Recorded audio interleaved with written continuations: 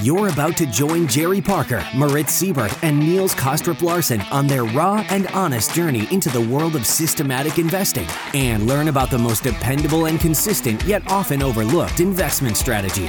Welcome to the Systematic Investor podcast series.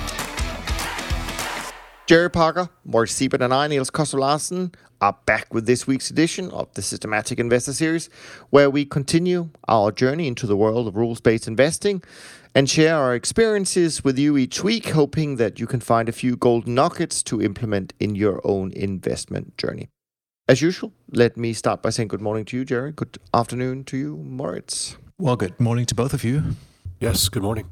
Yeah, I was going to do my usual wrap of the markets this week, but frankly, I didn't find much to talk about. I'll be interested to hear what you saw, Moritz. But I've been on the road most of the week, and so of course we know that kind of the risk-on environment has continued this week, with safe havens being dumped in exchange of the ever-rising appetite for equities at new all-time highs.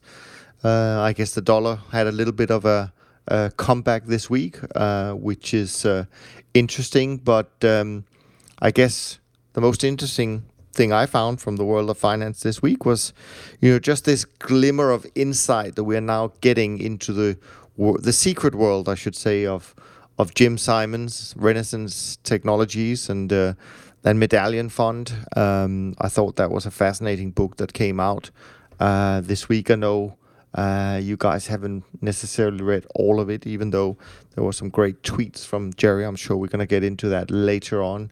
And we can talk about this later. We can stay on our normal topic. But I thought it was very, very interesting to see some of the things that the author had been able to find out about how it all works and how the people behind Renaissance Technologies, their story and how in many ways, maybe with the exception of their incredible performance, have very similar traits to the rest of us.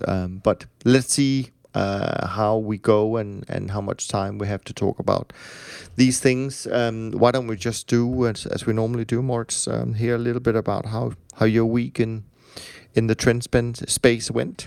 Yeah, so how did it go? I remember a relatively volatile week for me in terms of daily returns. Ended the week roughly flat, maybe slightly down. But like you said, Niels, it's been a risk-on environment through and through. I mean, the move up in the equities is kind of like relentless since at least this past week, maybe even the week before. And so I'm long the equities, which was good, but I'm also still long the bonds, not as much as I used to be. I think I've mentioned that last week. But here, the move down in bonds and, yields moving higher is as relentless as equities moves higher. So it's kind of like the double whammy for my portfolio. I'm long gold. That didn't work. So I was just lucky that, I had a couple of positions on in the currency space and in the energies, which, counterbalanced the losses from those two asset classes. So I think I'm slightly down. But what I do remember, I had, every once in a while I looked at the portfolio during the week and I had relatively large percentage moves, which, when I look at things such as like crude oil, the thing just, goes down $2 and then, all of a sudden it pops back up $2 and it's like yo-yoing around. And I've seen the same in some other markets as well. So, that's that. We're sitting here following our systems. This is what we do. And then this devil in my head, which is the discretionary trader who I'm trying to mute and shut down all the time, always tells me, well, those equities are too high. They need to drop at some point, but no, it doesn't seem to be the case. There's things like Tesla moving higher and higher. A stock which many of us probably would have said is going to go out of business at some point, but no, not so fast. So try to not think about it too much. Look at the price only. Mute my brain on all those fundamental noises about the stocks and just follow on. Yeah, it's funny you mentioned the thing about the discretionary trader inside you're trying to mute. That's actually one thing that is a little bit of a surprise to me when I went through the Jim Simons book. That there is uh, certainly in their early days, I would say a lot of their gains were actually from discretionary trading. They couldn't quite get the rules to do what they wanted, and so on and so forth. And I think still, even to this day, there are elements of that discretionary trader showing up, not necessarily, I think, in their actual trading, but just how they react to certain things, like Q4 last year. There's a bit of a story on that, and how Simons, was tempted to make some calls on that for his, at least for his own portfolio. So interesting. I think that trader will always be lurking somewhere in the background.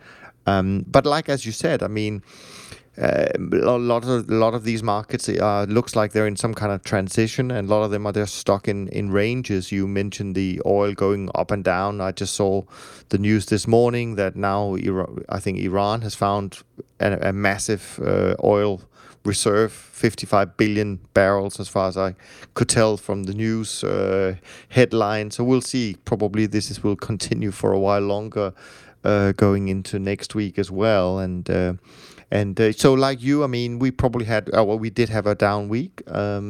Nothing dramatic, but it was a bit of a down week. So gains in equities certainly offset by losses still in fixed income, even though that exposure has been reduced quite dramatically by now. And what else? The dollar was okay for us. That was actually fine. Gold, silver, yeah, we lost a bit of money on that, just like you mentioned. But we also had losses in coffee and nat gas. So all in all, a bit of a down week. But it's interesting now going over to you, Jerry, and obviously with the single stocks that you trade. So in the book, again, it mentions, and this number might even be bigger by now. I can't remember exactly the timeline of this, but where they talk about trading, several thousand stocks, in their portfolio at Rentec, and also what really surprised me, which we can talk about a little bit later, was just the activity of which they were active in the markets. And there was a great tweet from Wayne actually yesterday where he said something about 5% of the time we should be active, but 95% of the time we just shouldn't do anything. And of course, in our world, that's pretty much how it works. But when you then see in the book about Rentec, how I think it was back in 2001, even at that time, they were trading 150 to 300,000 trades per day. I mean, that is not being sitting on the couch, that's for sure.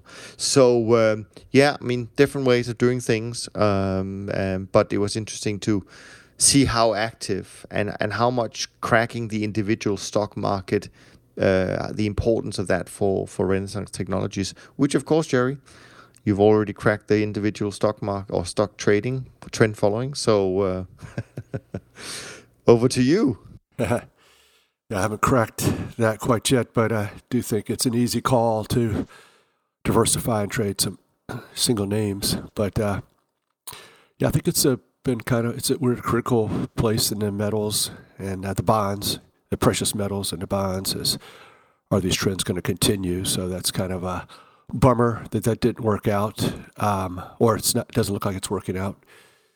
I got a message from someone this week on Twitter about commenting about still being short cattle, which I think I still am short. The cattle was quieter this week maybe, but he's like, how can you still be short? It's been up 8 weeks in a row. And I'm like, oh yeah, I guess I am kind of long term, 8 weeks in a row. It sounds like a trend reversal, I guess. But I guess my systems can do that. But my comment, I wanted to comment on the discretionary piece, and I think it's kind of like in our world, what happens is we fight off our mentality of thinking about how much we'd like to do something discretionary, but we still have this unfortunate outlet where we can go and tinker and change the rules, which I think is about the same thing. So we'll maintain our claim that we're not being discretionary, but we can get sucked into this idea of let's change the unit size a little bit. Maybe I'm trading the bonds too heavy. I can get out of a few, or we'll change our exits a little bit, and maybe that'll reduce my exposure to a painful trade that I'm in. So I think that's something to still guard against, even though we're not actually doing something discretionary. It's sort of the same type of discretion to be emotionally influenced and change the rule a tad. So I've done that, and it's not. It's basically the same thing. Yeah, no, absolutely. But anyways, I know it's been maybe not so exciting in the markets this week, but it's been very exciting in the Twitter space. But before we jump to that, we actually do have a voicemail this week. Jim, who were at our live event in New York a couple of weeks ago, left us a voicemail. So let me just play that right now. Hey guys, Jim from Fort Myers, Florida.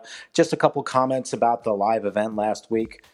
I really can't put into words how much I took away from there. To be able to sit with the three of you in a small group setting and have our questions answered, straightforward, honest, forthright, with a positive slant to everything is just really awe-inspiring. You know, a lot of us are still developing our systems, and the fact that you guys put it in a positive framework, and we know from the successes that the three of you have had that we know it's possible, and that opens up a whole world of possibilities for us. We had such a great group of guys, the three of you, so much information, so nice talking and getting to know the three of you, and the lunches and the dinner. I mean, we just had such a great time. I came back really fired up, almost couldn't sleep for a couple days because I just want to look over charts and data. And I really, really had a great time. I can't put it into words. I don't think the three of you realize the impact that you have had on us, not only in the live event, but also in the podcast. And a testament to that is having somebody from all over the world. We had somebody from Australia, somebody from the UK, a bunch of us from the US. So keep up the good work with the podcasts. And I really can't wait for another live event. Just such a great time. It's really hard to express it, but from the bottom of my heart, I'd just like to say thank you very much. It was so nice to get to know you guys personally, and plus the information you provided, and I really, really thank you. Thanks, guys. Jim, thanks so much for your kind words and feedback from our live event. Jerry, Moritz, and I very much enjoyed spending 2 days with all of you, and so I'm glad to hear that it had a big impact on your trend following journey. Keep it up. And we'll, of course, keep in touch with all of you from the live event in our little secret online group that we set up to do just that. And, of course, if you're listening to this and you want to leave us a voicemail in general, a comment, then feel free to do that. You can go to toptradersunplugged.com/voicemail. Now back to social media land. I know this week has been interesting to say the least when it comes to your tweets, Jerry. So do tell. Yeah, it's been a good week. It's been a fun week. Pretty much dominated by the Renaissance Simon's book. A lot of good quotes. I haven't finished or started the book really, but I feel like I've read a lot of the book because there's been so many articles and some interesting podcast interviews of the author. So it's, for me, it was a record-setting week. My most popular tweet ever by a factor of, probably 4 times as many people liked this tweet than any tweet ever. And it's pretty funny. And so it goes like this. When it notched up its first $1 million one-day profit in 1990, Simons handed out champagne. But 1 million one-day gains quickly became so frequent that the drinking got a bit out of hand. So there you have it. Be embarrassed, all 907 people who like that tweet, because I guess maybe drinking can get out of hand, and that's kind of funny. Yeah. Well, it's pretty impressive when you go through the book, and certainly in the appendices at the end of it, you see some of not only the annual returns that they ended up producing in the Medallion Fund. And I should say that, Renaissance Medallion Fund is only for themselves nowadays, has been for probably the last 20 years or so. So it's not where investors can invest. But when you look at the gains, the net gains that this fund has taken out of the markets in the last many years, I think it's more than $100 billion that they quote now as the amount of net profits they've taken out, or gross profits, I should say, before fees. Someone has been on the other side of that, so they are a formidable force in the market without a doubt, and it's an impressive track record. Yes, very impressive. What else? Yeah. What else did people like in Twitterland? Larry Height, he pops up every now and then, and his book is out there, and he's tweeting a lot about the book, and I haven't read that book either. I have both on my Kindle, but people really love Larry, and this one got a lot of notice. You can be right most of the time, but still lose everything if you put too much on one wrong bet. Most importantly, the market will never say it's sorry. Larry always has some wisdom and something kind of funny as well. So I thought that was pretty interesting. Just something, we've all been talking about for many years, to be diversified. And certainly it's very appropriate and just fine to call it a bet and bet conservatively and diversify. And so that's one of his rules and one of his advice for people that people found interesting and probably agree with.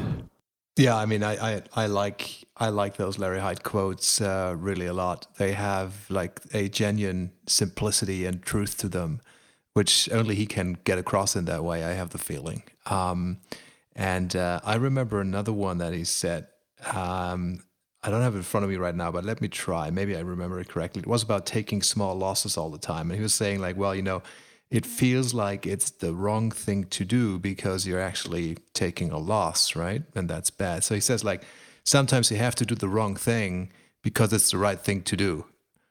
And obviously this is super correct because we know this is how the game is played. This is how we need to play each and every single bet. I actually like the thinking in bets as well here. We bet on the rocket ship. Let's get on the rocket ship. It fails. Feels like the wrong thing to do because we're taking a loss, but you have to do the wrong thing because it's the right thing to do. This is by Larry Height. Something like that. I think probably 90% of that quote is correct, I hope. Yeah, no, it's so interesting to hear these people. I mean, Larry Height compared to Jim Simons, I think they're quite opposite in many ways, yet both obviously have been very successful. Not to the same degree in terms of net wealth today, but it doesn't really matter. I mean, they have both been incredibly successful in their field, but they kind of come at it slightly differently. And Larry has this amazing way of putting things in a very straightforward, easy to understand way, without a doubt. And it would be nice if we could hear more of Jim Simons. There's a couple of things on YouTube, which I guess we've all seen. Maybe there's 2 or 3. And he's like this larger-than-life superstar in terms of trading. It's quantitative trading, systematic, I hope, or I think it is, at least to the largest extent now. So you kind of like to learn more, read more, see more about that firm, but it's so closely kept to themselves that it's difficult really to find anything. So I'm really looking forward to reading that book. I've mentioned I've pre-ordered it on Amazon, but it hasn't arrived yet. So, but the day the mailman rings the bell, I'll pick it up and open it up and start reading. There are a lot of references in the book, I think, at the end of it, where you can see, articles that the author used and so on and so forth, which is great. But I also think from listening to an interview, I think the same one that maybe both of you, or at least Jerry, listened to with the author himself, and even though he spent maybe 10 hours in total with Jim Simons, I don't think Mr. Simons wanted to talk much about actually what goes on into Medallion. I think they spend most of the time talking about other things that is relevant for the story. But I think what goes on inside Medallion has come from current and former employees, but not Simons himself, I would say. Yeah, there's some funny videos out there. I know that there's one that I saw a few years ago where he's on stage being interviewed, and he is sort of talking about how complex and mathematical the strategy is, and the interviewer, kind of in an innocent, offhand way, says, "Oh, okay, I understand." And he goes, "No, you don't understand. You don't understand at all. There's like two people who can understand this, and you do not understand." So it's really humorous. I'm sure I tweeted it over the past few years. But another thing that I read from the articles that popped out, I don't know if you guys saw this. I didn't tweet about it, but it was a little bit of downplaying his. He wasn't the smartest guy at, or isn't the smartest guy at Medallion. And he is the one responsible, I would say, for the success. But to the degree that he knew how to put together smarter people and kick some out and get some others and defend, there's where he goes in and threatens to sue one firm if he doesn't fire those two people, ex-Rentec people that he just hired. And so it was more like he was the coach and the manager and putting this together and making it work. And then I'll get into another great set of tweets where he does a discretionary override to save the firm and basically just, let's take positions off. We're losing too much money. And he gets shouted down by the more mathematical-minded or the people who want to go down with the system. And so I thought that was fascinating. But it's kind of funny that some are saying, or the author gives the impression that his main contribution wasn't he was the smartest math guy, but he was the guy who held them all together. I mean, obviously you need to be incredibly smart in order to find people who are even smarter than you and then put them together as a team. But it's true, and I think that for certainly in the beginning he wasn't even the majority owner of the firm, and so on and so forth. So definitely, and I forget the names of these people who were very foundational and important in the early days of the development of the firm. But it is just a fascinating story. I think everyone should read it. I mean, they certainly, when they started looking at these things, coming from their code breaker math background, they certainly found trend early on. I mean, without a doubt, they were doing breakouts and stuff like that because they found that in the data, that's what was evident to work. But I think one of the things that surprised me is that the way I would describe what they do, and I think it is described like this in the book as well. I mean, what they really became was an early and today a massive machine learning AI shop, really. Letting the machine and not necessarily fully understanding what goes on inside the model. And I think that's the fascination of it. I mean, they admit they don't fully understand all of the things that they are finding in the data. So it's very different from the way we operate, where we fully understand what goes into the model and what the output would be. And that's not the case in their case, which also, I guess, makes it even harder maybe sometimes to stick with the model because you don't really know what goes on inside 100%. So just fascinating. I hope everyone will read this book. It's a great story also about just how quant investing evolved over 3 or 4 decades, essentially, and the dominance that it has today. So, yeah. I have a story. A good friend of mine, I'm not going to mention his name because I'm not sure if he wants his name on the podcast, but a good friend of mine used to run a part of Goldman Sachs's quant research division for many years and then retired. And he is a math wizard, like really wicked smart in math. And he got intrigued by the track record of Medallion. And, obviously you cannot reproduce the thing using trend following or mean reversion or any of those type of strategies, which we know that just, won't produce the same result. So he had a look at all of the, research papers in which Jim Simons has been involved and all of that, voice recognition type of stuff. And he, it has to do with what is called a moneyfold, which is a multidimensional topography of data. I'm not going to go into that because I'm lost already. Impossible for me to understand, right? But for his intellectual capacity, he could do something with it. So he's playing with all that stuff. And he's a real good trader, discretionary trader, trading only DAX volatility. And as a side gig, he's building up those manifold type of trading systems, which he runs on paper, I think, for the time being still, but they look absolutely fantastic. And, he says, well, you cannot know why the system takes the position it takes. We'll trade certain stocks because they have some manifold relationship, which, the market or the system has found, and it just puts it on. But what I wanted to say is the funny thing is, he said, well, it must have to do with the fact that Jim Simons doesn't wear socks.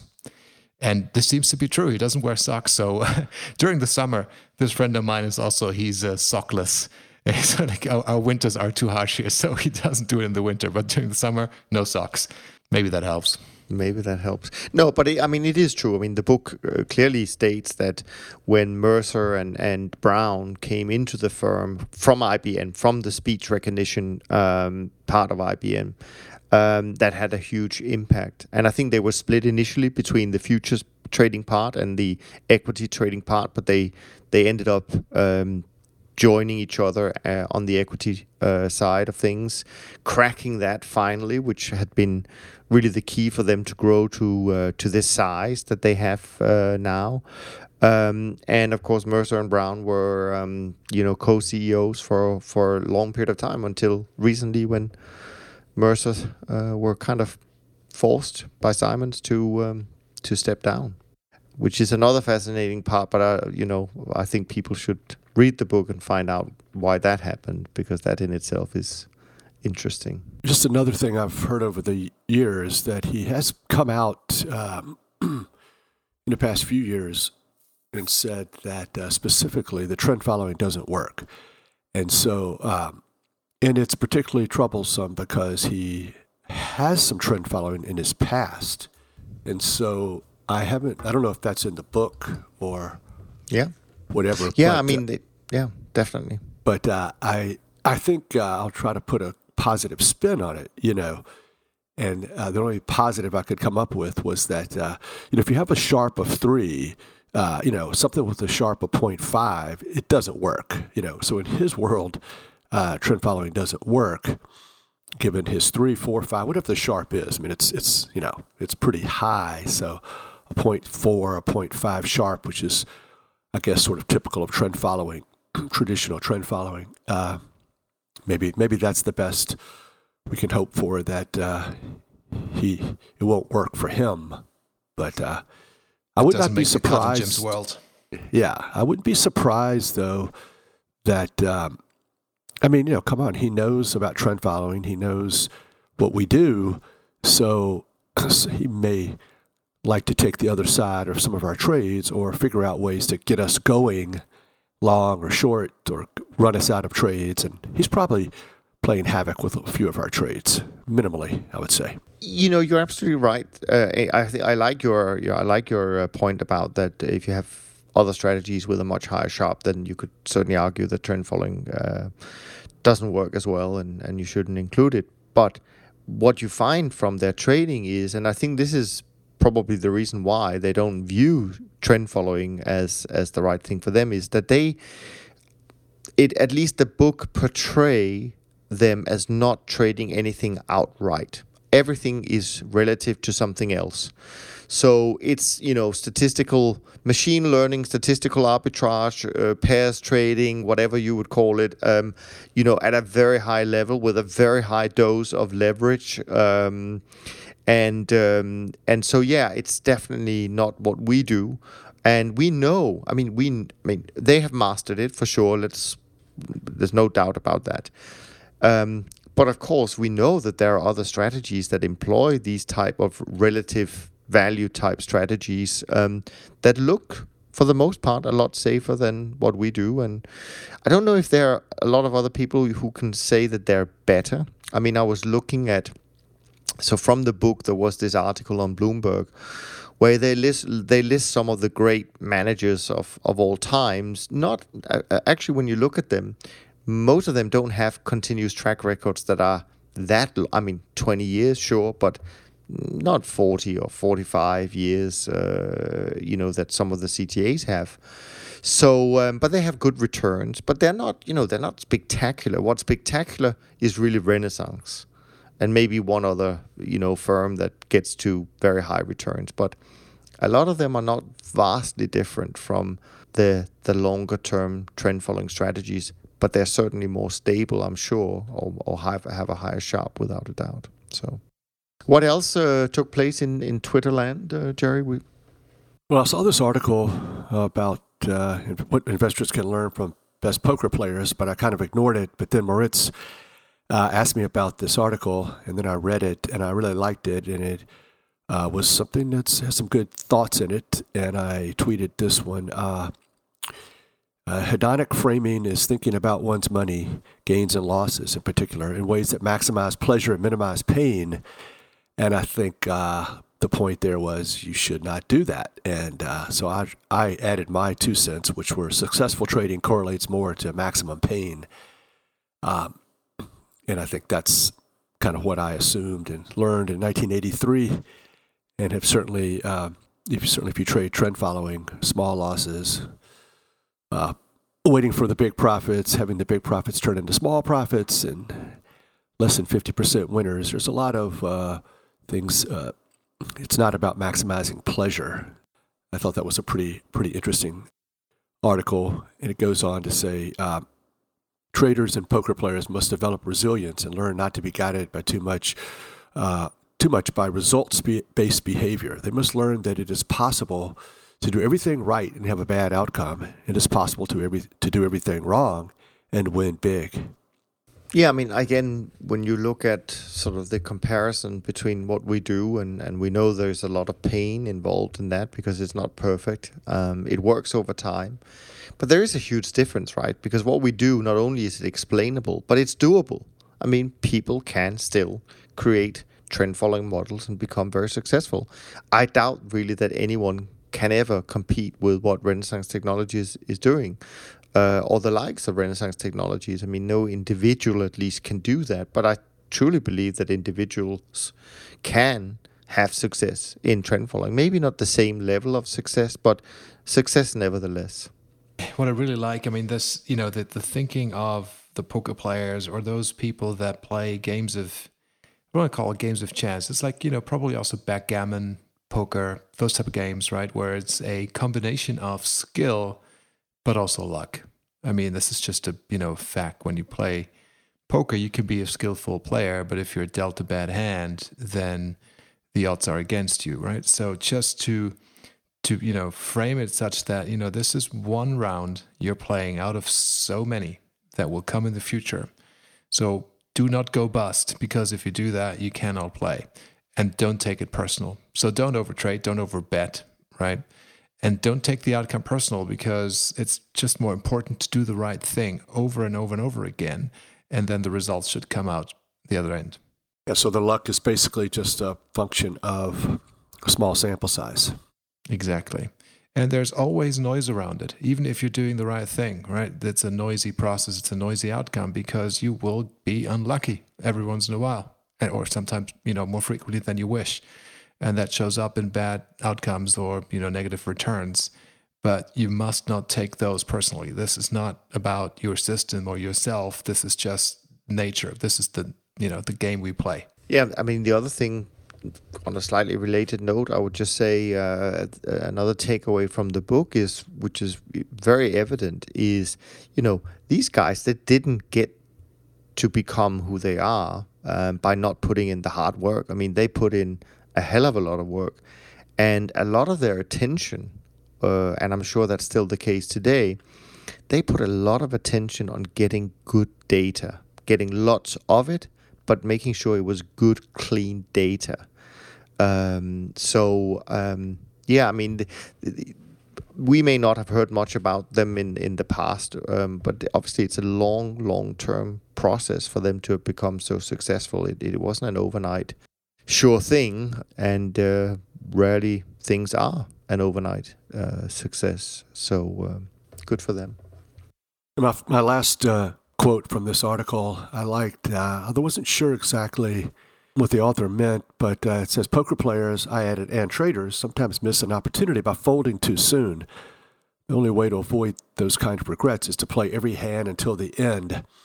And so I think that to some degree, maybe for traders, it is a twofold meaning. One is keep applying your system till the very end. Well, till don't follow it down the tubes, but you've got to keep not giving up on your system, but also don't give up on the trade. Maybe that's what he meant for the poker players, is that don't give up on the trade, and for traders, don't take small profits and let the trade go and follow your system. Is like in this gold trade, it's very uncomfortable giving back all the profit from the max, but the trend is probably still intact, and your system probably says to stay long, at least maybe one of your longer term ones. So I think playing it out to the end in the idea that you're going to follow the system that and not getting out too quickly is definitely a way we can make more money in the markets. Absolutely. But with that, let's jump into our next usual segment, which is a few questions. We have a few questions this week as well. As always, if you want to send a question or two to us that we can dive into on the podcast, just send it to info@toptradersunplugged.com, and we do our best to get it on the show as soon as we can. The first question is from Matt. And let me try and find the email. It's a little long, so make sure that I find just the question here.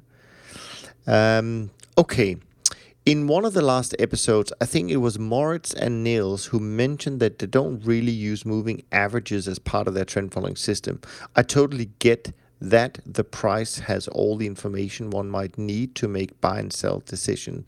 My question is this: does your system only just follow the higher highs and the higher lows and vice versa in price action while looking for breakouts and breakdowns in price through this systematic approach? Since moving averages are not used, are there any other indicators or complementary overlays being used alongside the price to aid or assist in getting more robust, higher probability buy and sell signals? Or is the only other addition to the price action the volatility consideration using indicators such as ATR? Pretty much what he says. I don't want to, speak too negatively about any moving averages. I'm sure that, good trend following trading systems can be designed with them. Think about the 50, 200-day crossover, things like this. I'm definitely not saying that those are bad or don't work. It's just, for me, the way I went about it is pretty much twofold. I'd say, well, all the system works based on price. This is trend following. So why should I be using a derivative of price, which is a moving average, as opposed to the price itself? So it just appeared to me that using the thing itself, the price, which includes all the information, to my belief, the most relevant and best information out there is incorporated in that price. So I just want to use that price directly and not a derivative of it. And then when I look at the way the systems trade, the moving averages versus the breakouts, the breakouts, if you buy the high, you're really buying the high. This is the more painful trade even, right? Because you're really picking that high. And you may get a long position or a long signal by a moving average, which is not really the high price, right? So I also like that feature. It made it even harder to trade, to enter positions. And I also found that the breakouts, they keep me in trades for longer. So I have less of a whipsaw with, my breakout-based system as opposed to like a moving average system, which, crosses in and out all the time or more frequently. And this is about how much I thought I put into that. I started with the breakouts. I looked at some other things, but the breakouts work for me, and I didn't look back. Yeah, no, so I mean, so again, on our side, there's definitely no, we're not saying anything bad about moving averages, and you can certainly incorporate also moving averages as a filter. It doesn't have to be your primary signal generator. I think a lot of it is about personal preference, what you like, price breakouts, volatility breakouts. Time series momentum is another indicator you can use. So there are definitely different ways. But you go on, and I don't need to repeat what Moritz just said, but you also go on and ask whether we use different time frames, daily, weekly, monthly, as part of your system. And of course, Jerry can also jump in on this. But from our point of view, I mean, we use daily data, but clearly we use different time frames because we want to have multiple entry points and multiple exit points. So yeah, we'll use maybe 15, 20, 30 different quote unquote time frames or as a parameter or look back periods for just a single model. That would not be unreasonable to do. So you don't have too much riding on, and of course this is also a function of size, but you don't want to have too much riding on any one entry point as having to work out for you. You can build up your position slowly, you can get out slowly. That's really how we've gone about it. Yeah. Any thoughts on that, Jerry, before we move? All of those I like and I agree, so I won't repeat. But I would rewind if you're listening and listen to all those again because they're all good. I like them. And but I would also say, kind of in a perverse way, I think breakouts don't move up as quickly. The exit doesn't move up as quickly for instance, in a big uptrend. So if the market closes on its high today, that moving average is going to be impacted. It's going to move up the exit, and you're locking in this profit. Oh, would love to lock in profit. I mean, there's nothing better than locking in profit, and the breakout will disregard that totally. It has no impact at all if a market closes strong and on its highs. It's looking at the lows, and so that's frustrating for us humans who want to lock in those profits. But I think it works better to not lock them in that particular way, and the breakouts are probably more frustrating, more pain, more suffering. So that means they're better. I love that. That's a very good point. Yeah, good stuff. Thanks again, Matt, for sending in your question. The next one is from James. James has sent us questions before, so we appreciate that they keep coming, James. This one is probably more for you guys. The article that, so it's a question about sample size and risk management. The article that Jerry posted a couple of weeks back and the recent podcast have touched on a reasonable sample size. I was curious as to how a sample size of 5,000 to 6,000 trades is split up. For instance, if you have 5 look-back periods, that might take you from 20% invested to fully invested. Are you treating that as one trade, initial entry to final exit? Or is it 5 separate trades on the same instrument? The second, which is related to the above, if we ought to diversify through multiple look-back windows, gradually building into a position and reducing it, does this mean each look-back window needs to be treated for risk management purposes independently, i.e. the stop losses and volatility management ? Or, in your experience, is it better to manage the risk on the entire accumulated position at any one time? All right, gentlemen. Some good questions from James there. Well, I think I understood the question, and that is each system has its own look back, and so you want to count the sample size for each system. So that is the way that I think you should do it. Yeah. What about you, Moritz, and also maybe the point about risk management, whether you look at the full position or you look at them independently or etc.? So risk management, look at what exactly does this mean? I definitely look at each position independently, right? So if I'm trading crude oil on one of my breakout windows, of which there are N, right? Yeah. Not just one, but different time frames. Then, if I'm buying crude oil on a high, then for that position, for that window, for that subsystem, if you will, I will have an initial stop and a trailing stop. If subsequent to that, I'm buying more of crude oil because it hits another high on the longer term time frame, then for that position, again, I will have an initial stop loss and a trailing stop, but at different levels than the first time frame.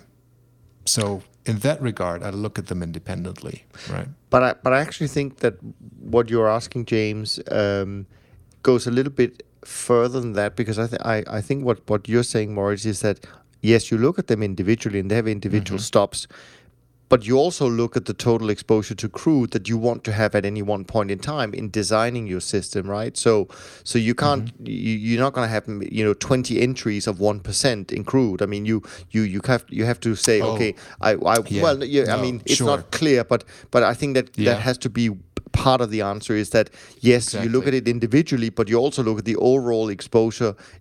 That is defined before anything else. Yeah, very true. I'm not putting on 1% risk. I mean, absolutely not in every single one of those signals. Right. But to your point, if I had 20 time frames, 20 time windows that I traded on crude oil, I would treat them really equally, which means every single one of them gets a 20th of my risk budget for crude, whichever percent of equity that may be, right? Yep. And I'm not favoring the shorter term or longer term time frames in terms of capacity that they would get in the system. They all get the same thing. Yeah. And so in that regard, I know that there's a certain amount of risk, a certain amount of maximum risk that I can have in crude oil. Most of the time, I'm not fully on with that risk, right? Because not all of the systems are developed. I mean, in some of the markets, like in the past couple of months, in the bonds, I definitely had that on, and I guess you guys too, right? But in crude oil, it's been quite a while since I've been at full capacity on those markets. Absolutely. And then I would look at each one of those 20 individual systems independently. They're getting 1/20th of my risk budget, and I would just pretend that I don't even understand. System 1 doesn't even know about the other 19. They're not related. I set them up to begin with to sort of add diversification on entries and in exits, but they're sort of independent acting. And it may look like, if you're a client and you're seeing the positions, Jerry keeps adding to this winning position, but all I'm really doing is following all 20 different systems that have different look-back periods, different entries and exits. One of the things that kind of intrigued me about the rule was Larry. I tweeted this, and I didn't talk about it in our podcast, but I kind of didn't understand where he was coming from on the rule that is, the tweet about if you want to make money, you take small losses, but if you want to make a lot of money, you add to your winners. And so to some degree, that was beginning to sound a little less systematic than I am, which is, I have this trade, I think I'll add to the winners. It sounded a little less systematic than, I'm going to add to my winners, Larry, but only if when my systems kind of kick in, my predetermined systems. And, if you're using breakouts or almost any sort of strategy system, for instance, 5 through 10, they can all hit on the same day. And the 100-day high is the same as 120, is the same as 130, blah, blah, blah. So I didn't really understand adding to winners. Is that the same thing? Does Larry think of that as the same thing as Moritz and I trading multiple entries and exits? That kind of looks like we're adding to a winner, but it's each individual system being handled independently from the others and just those trades kicking in. What do you think about that? I like that. And it's just also like sometimes I hear like, you're pyramiding into your positions. And, this may be true as a matter of fact, when you look at the way the trades develop over time in the bonds, you start and then you get longer and longer and longer because more of those systems kick in. But it's not that I have a pyramiding algorithm defined that, forces the system to buy into winning trades. It's like you say, Jerry, I look at those 20 subsystems or the 20 timeframes as individual managers. They're kind of like individual money managers inside of my system, and I have quite a few of them, and they don't know of each other really. The result may be that I'm increasing my position and I'm pyramiding in, I'm adding to my winners, but this is not because of a pyramiding algorithm or adding to winners algorithm. It's just, this is how the thing works. And Neil said something that was critically important a few minutes ago, and that is the plan at the beginning. It was the plan from the beginning. So I've tried to figure out this pyramiding and how it could be wrong or how it could be kind of used pejoratively. And I think it's because it insinuates that now that I have this new open profit, I can afford to do another trade. And we all know that open profit is fleeting. It goes away tomorrow. You can't afford to do it. But if as part of your plan to risk 100 basis points divided by 20 for each of the different systems, it's not dependent upon systems 1 through 10 showing this temporary profit, may or may not be a temporary profit. So now I'll do systems 11 through 20. No. I could afford it from day one with my current equity. And so I think that's critically important, that all of these decisions need to be made from the get-go, from the very beginning of how you're putting your system together, and not on the fly. Oh, now I'll add to this winning position, which I hadn't planned on doing. It wasn't part of my strategy. That's what I don't really think is a good idea. I don't even know what Larry meant by that, but I think having a systematic approach that adds to winners because it's looking at different look-back periods and timeframes and other systematic approaches. I think that's great, but I don't think that I can agree that it is the secret to making lots of money. 1 or 2 look-backs, you're probably going to make about the same amount of money. The multiple systematic approach is more so to spread out the pain. No, I'm glad you expanded on that, Jerry. That's absolutely perfect. Thanks, James. I hope you got lots of things to think about from those answers. Next question is from Brian. Brian, thanks for writing in to us. I have a few questions pertinent to episode 59. So if anyone have missed episode 59, you should go and check that out. It goes, the David Drew's comment that some of the most robust systems are the most volatile ones because they're not optimized for any particular environment. This comment caused me to pause because it has always been my understanding that the less volatile a system, the more reliable or robust. I was hoping you could expand upon David's comment. And then the second one, the comment that lowering your volatility will lower your returns unless you increase your risk-adjusted returns. So another statement we made. Once again, this was cause for pause, since it has always been my understanding that the lower one's volatility, the better one's compound returns. I'm not so sure I quite understand that one. Anyways, maybe you did. So let's dive into maybe the first point about volatility and robustness. One of our favorite topics. We talk about this on a reasonably regular basis. Moritz, do you want to jump into this or? Yeah, I'll do it. But let me start with the second part of the question before I forget it. It was the lower the volatility, the higher the return, or the higher the compounded return. Yeah, it says something along those lines, right? Yeah, the lowering your volatility will lower your returns unless you increase the risk. And then it goes on. My understanding that the lower one's volatility, the better one's compound returns. So that one, I, with all due respect, I do not understand, because volatility is not what makes you money. Return is what makes you money and what shows up in your account, right? So you may think about a system that has 20% vol and 0% return. You can have a system that has 10% vol and 0% return, still 0% return, or 5% vol and 0% return, still 0% return, right? So that just are two completely different things. Less volatility is more convenient to more people because it's like the smoother journey. But it doesn't mean that if you have a smooth journey and low volatility, that your return is going to be high. It's just two different things. And then the robustness part, and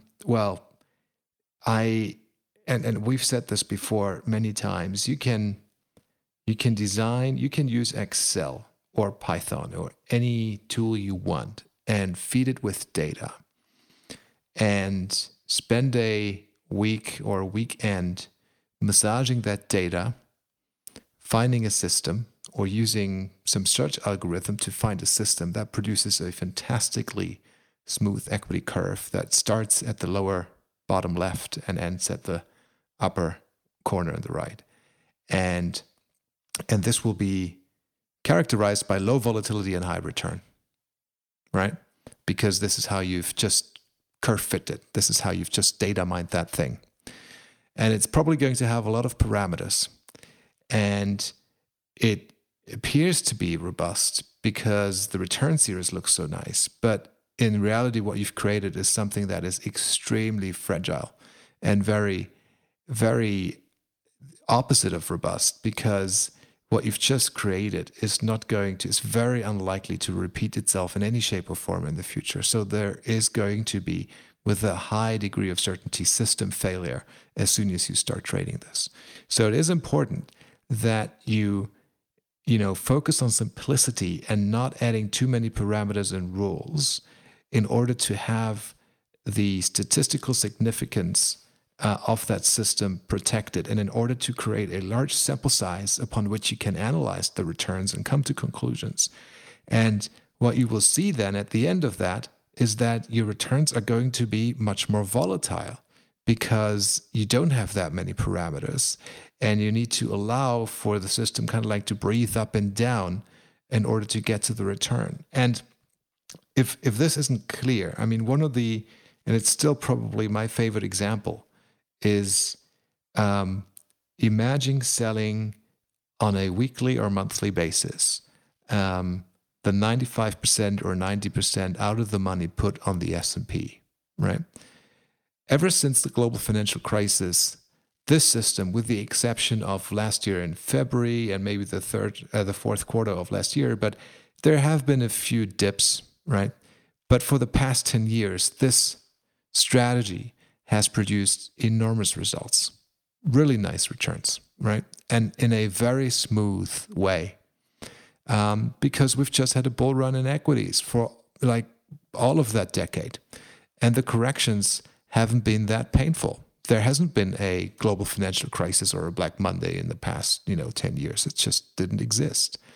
So you create that, you trade that. It is smooth, but it is extremely risky. And it may show you a kind of like carrot today that there is a nice return to be had, kind of like blinds you because you're taking on so much risk. And if you trade it, I'm pretty sure that strategy long enough and you're picking up those dimes in front of a bulldozer, then you have a very high chance of your final return being minus 100%, not zero, minus 100.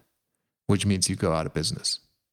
So just when you think about these things in the markets, I believe it's important to, take it for what it is and not over-engineer those things to only have a nice, back test, or to put the risk into some dark corner of the left tail of the distribution where you don't see it until it comes to bite you.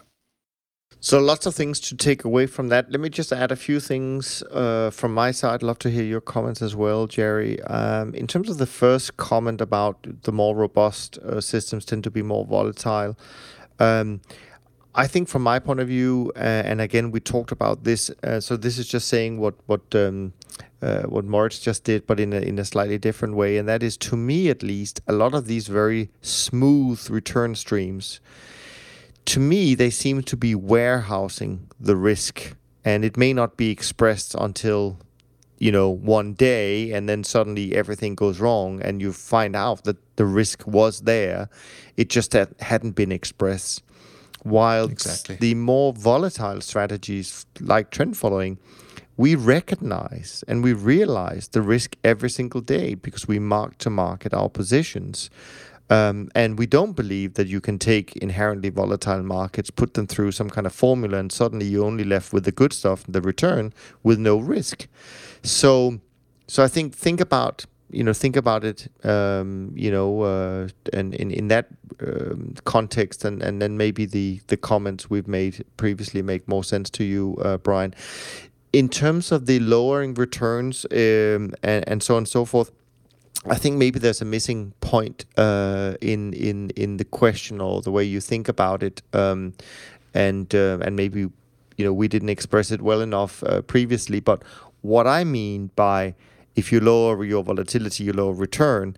Essentially, you're lowering your volatility because you're taking less risk, right? So I'm not talking about necessarily that you find some magical formula whereby you can in fact lower your volatility but remain, as profitable as you were before. I think what we've talked about in the past is that we've seen our industry, because we know institutional investors, they like low volatile strategies. So I think part of the reason why I say trend following as a whole, the industry of trend following, have seen their returns drop. There are a number of reasons for it, but I think one of them is by design. Like David Harding from Winton, who have openly come out and say, I have lowered my volatility. But he's also lowered his return at the same time.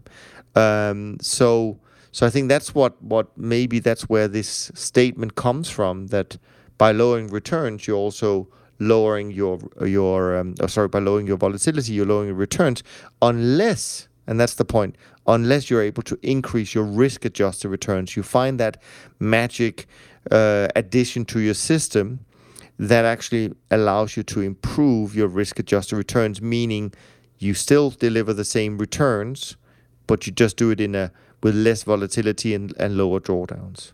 And the worst case scenario is to have a system that has too many variables and not robust and not a good sample size, and then leveraged it up. Whoa, big trouble.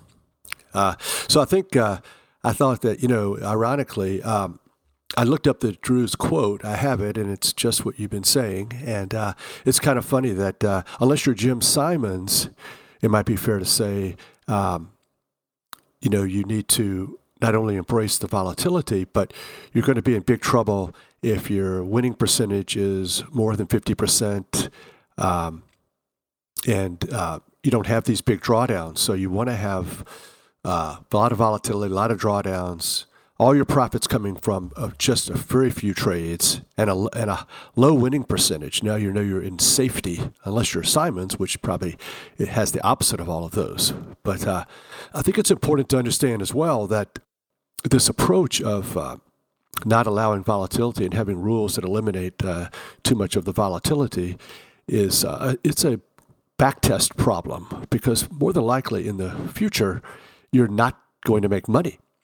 And so you won't even have you probably will have more volatility and less profits than the back test looks like. That's the whole problem. But in the short run, you can definitely get lucky with an overfitted system and have profits and not have these drawdowns. And I think prior to getting that evidence, I think it would be reasonable to see that, if you have a system that has a couple of rules and it's not overfitted and it's definitely robust, you still have the opportunity to have this oppressive money management overlay that comes in and starts doing all kinds of trades, cutting back, reducing risk, volatility targeting, whatever, that's not really part of the back test.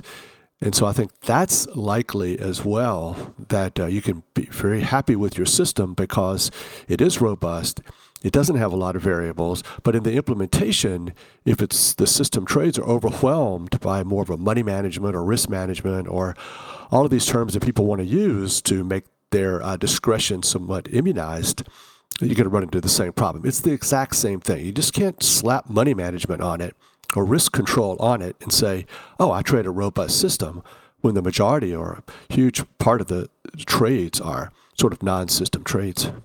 The other thing I just want to add to this conversation, and that is, we talk about Renaissance being perfect, but they weren't perfect all the time.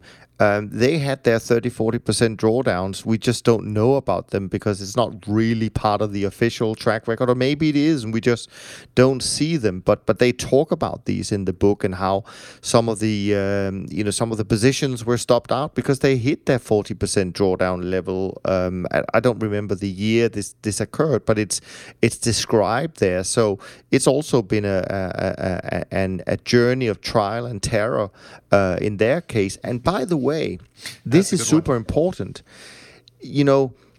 Just because Renaissance and the likes of Renaissance have been super successful in the last 10, 15, 20 years, etc., if what they're doing is based a lot on machine learning, if the environment changes dramatically and suddenly, that machine learning can blow up. There's nothing to say that they will always deliver these type of returns just because they've done it in the past.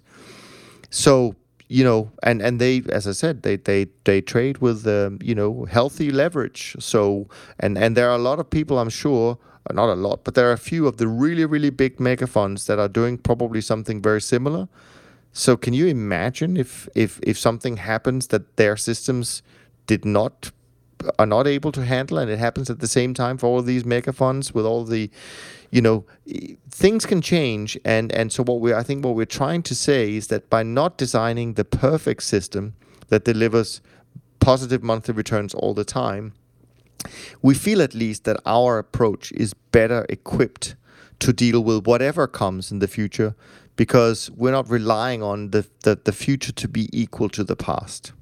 Yeah, every single bet that we place may be like this trial and error that you've just mentioned, right? We try and then it becomes an in quote error because it hits our stop loss, but it prevents us from being trial and terror. It's just that one. You have to make sure you get that out on Twitter. That's a really good one. We're normally not in the trial and terror space. Good stuff. Thanks, Brian, for your questions. And what we love about all of these questions is that usually sparks a little bit of a discussion on our side. So we do appreciate you sending them in. Final question today is from Gaetano, who writes, this is a question I think most likely about how to implement some of these things.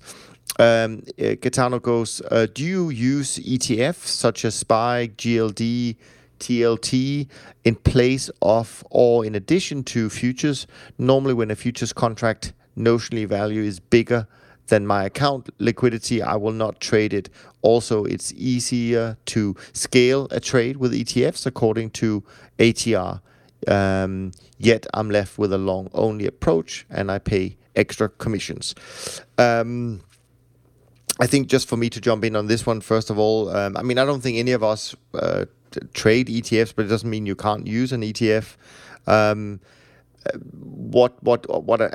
I think there are more and more now, there are definitely a movement in some markets. It could even be the I think it was Charles Schwab who came out this week at their conference to say that they're now going to allow for fractional share trading.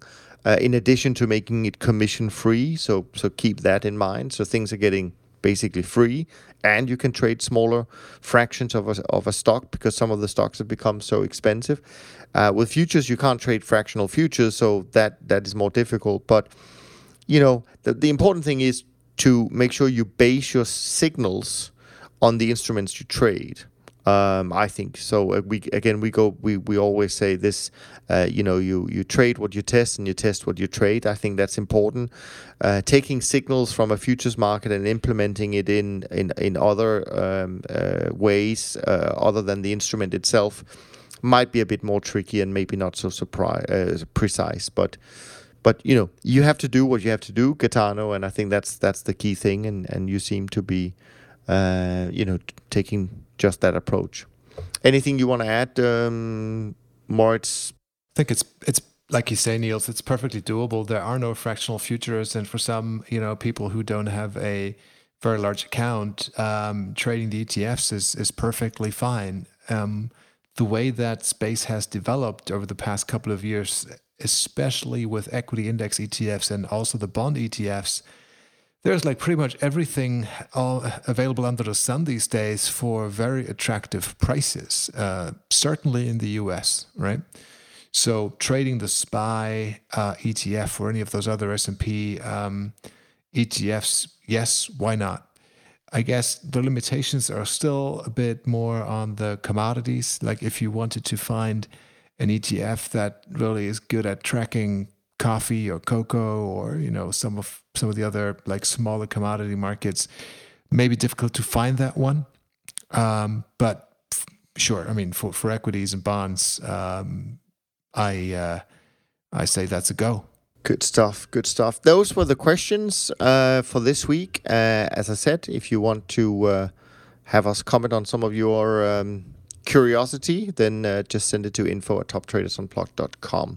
Let me quickly run through this week's performance, where we stand. The Beta 50 index is up 20 basis points for November, up 6.33 for the year.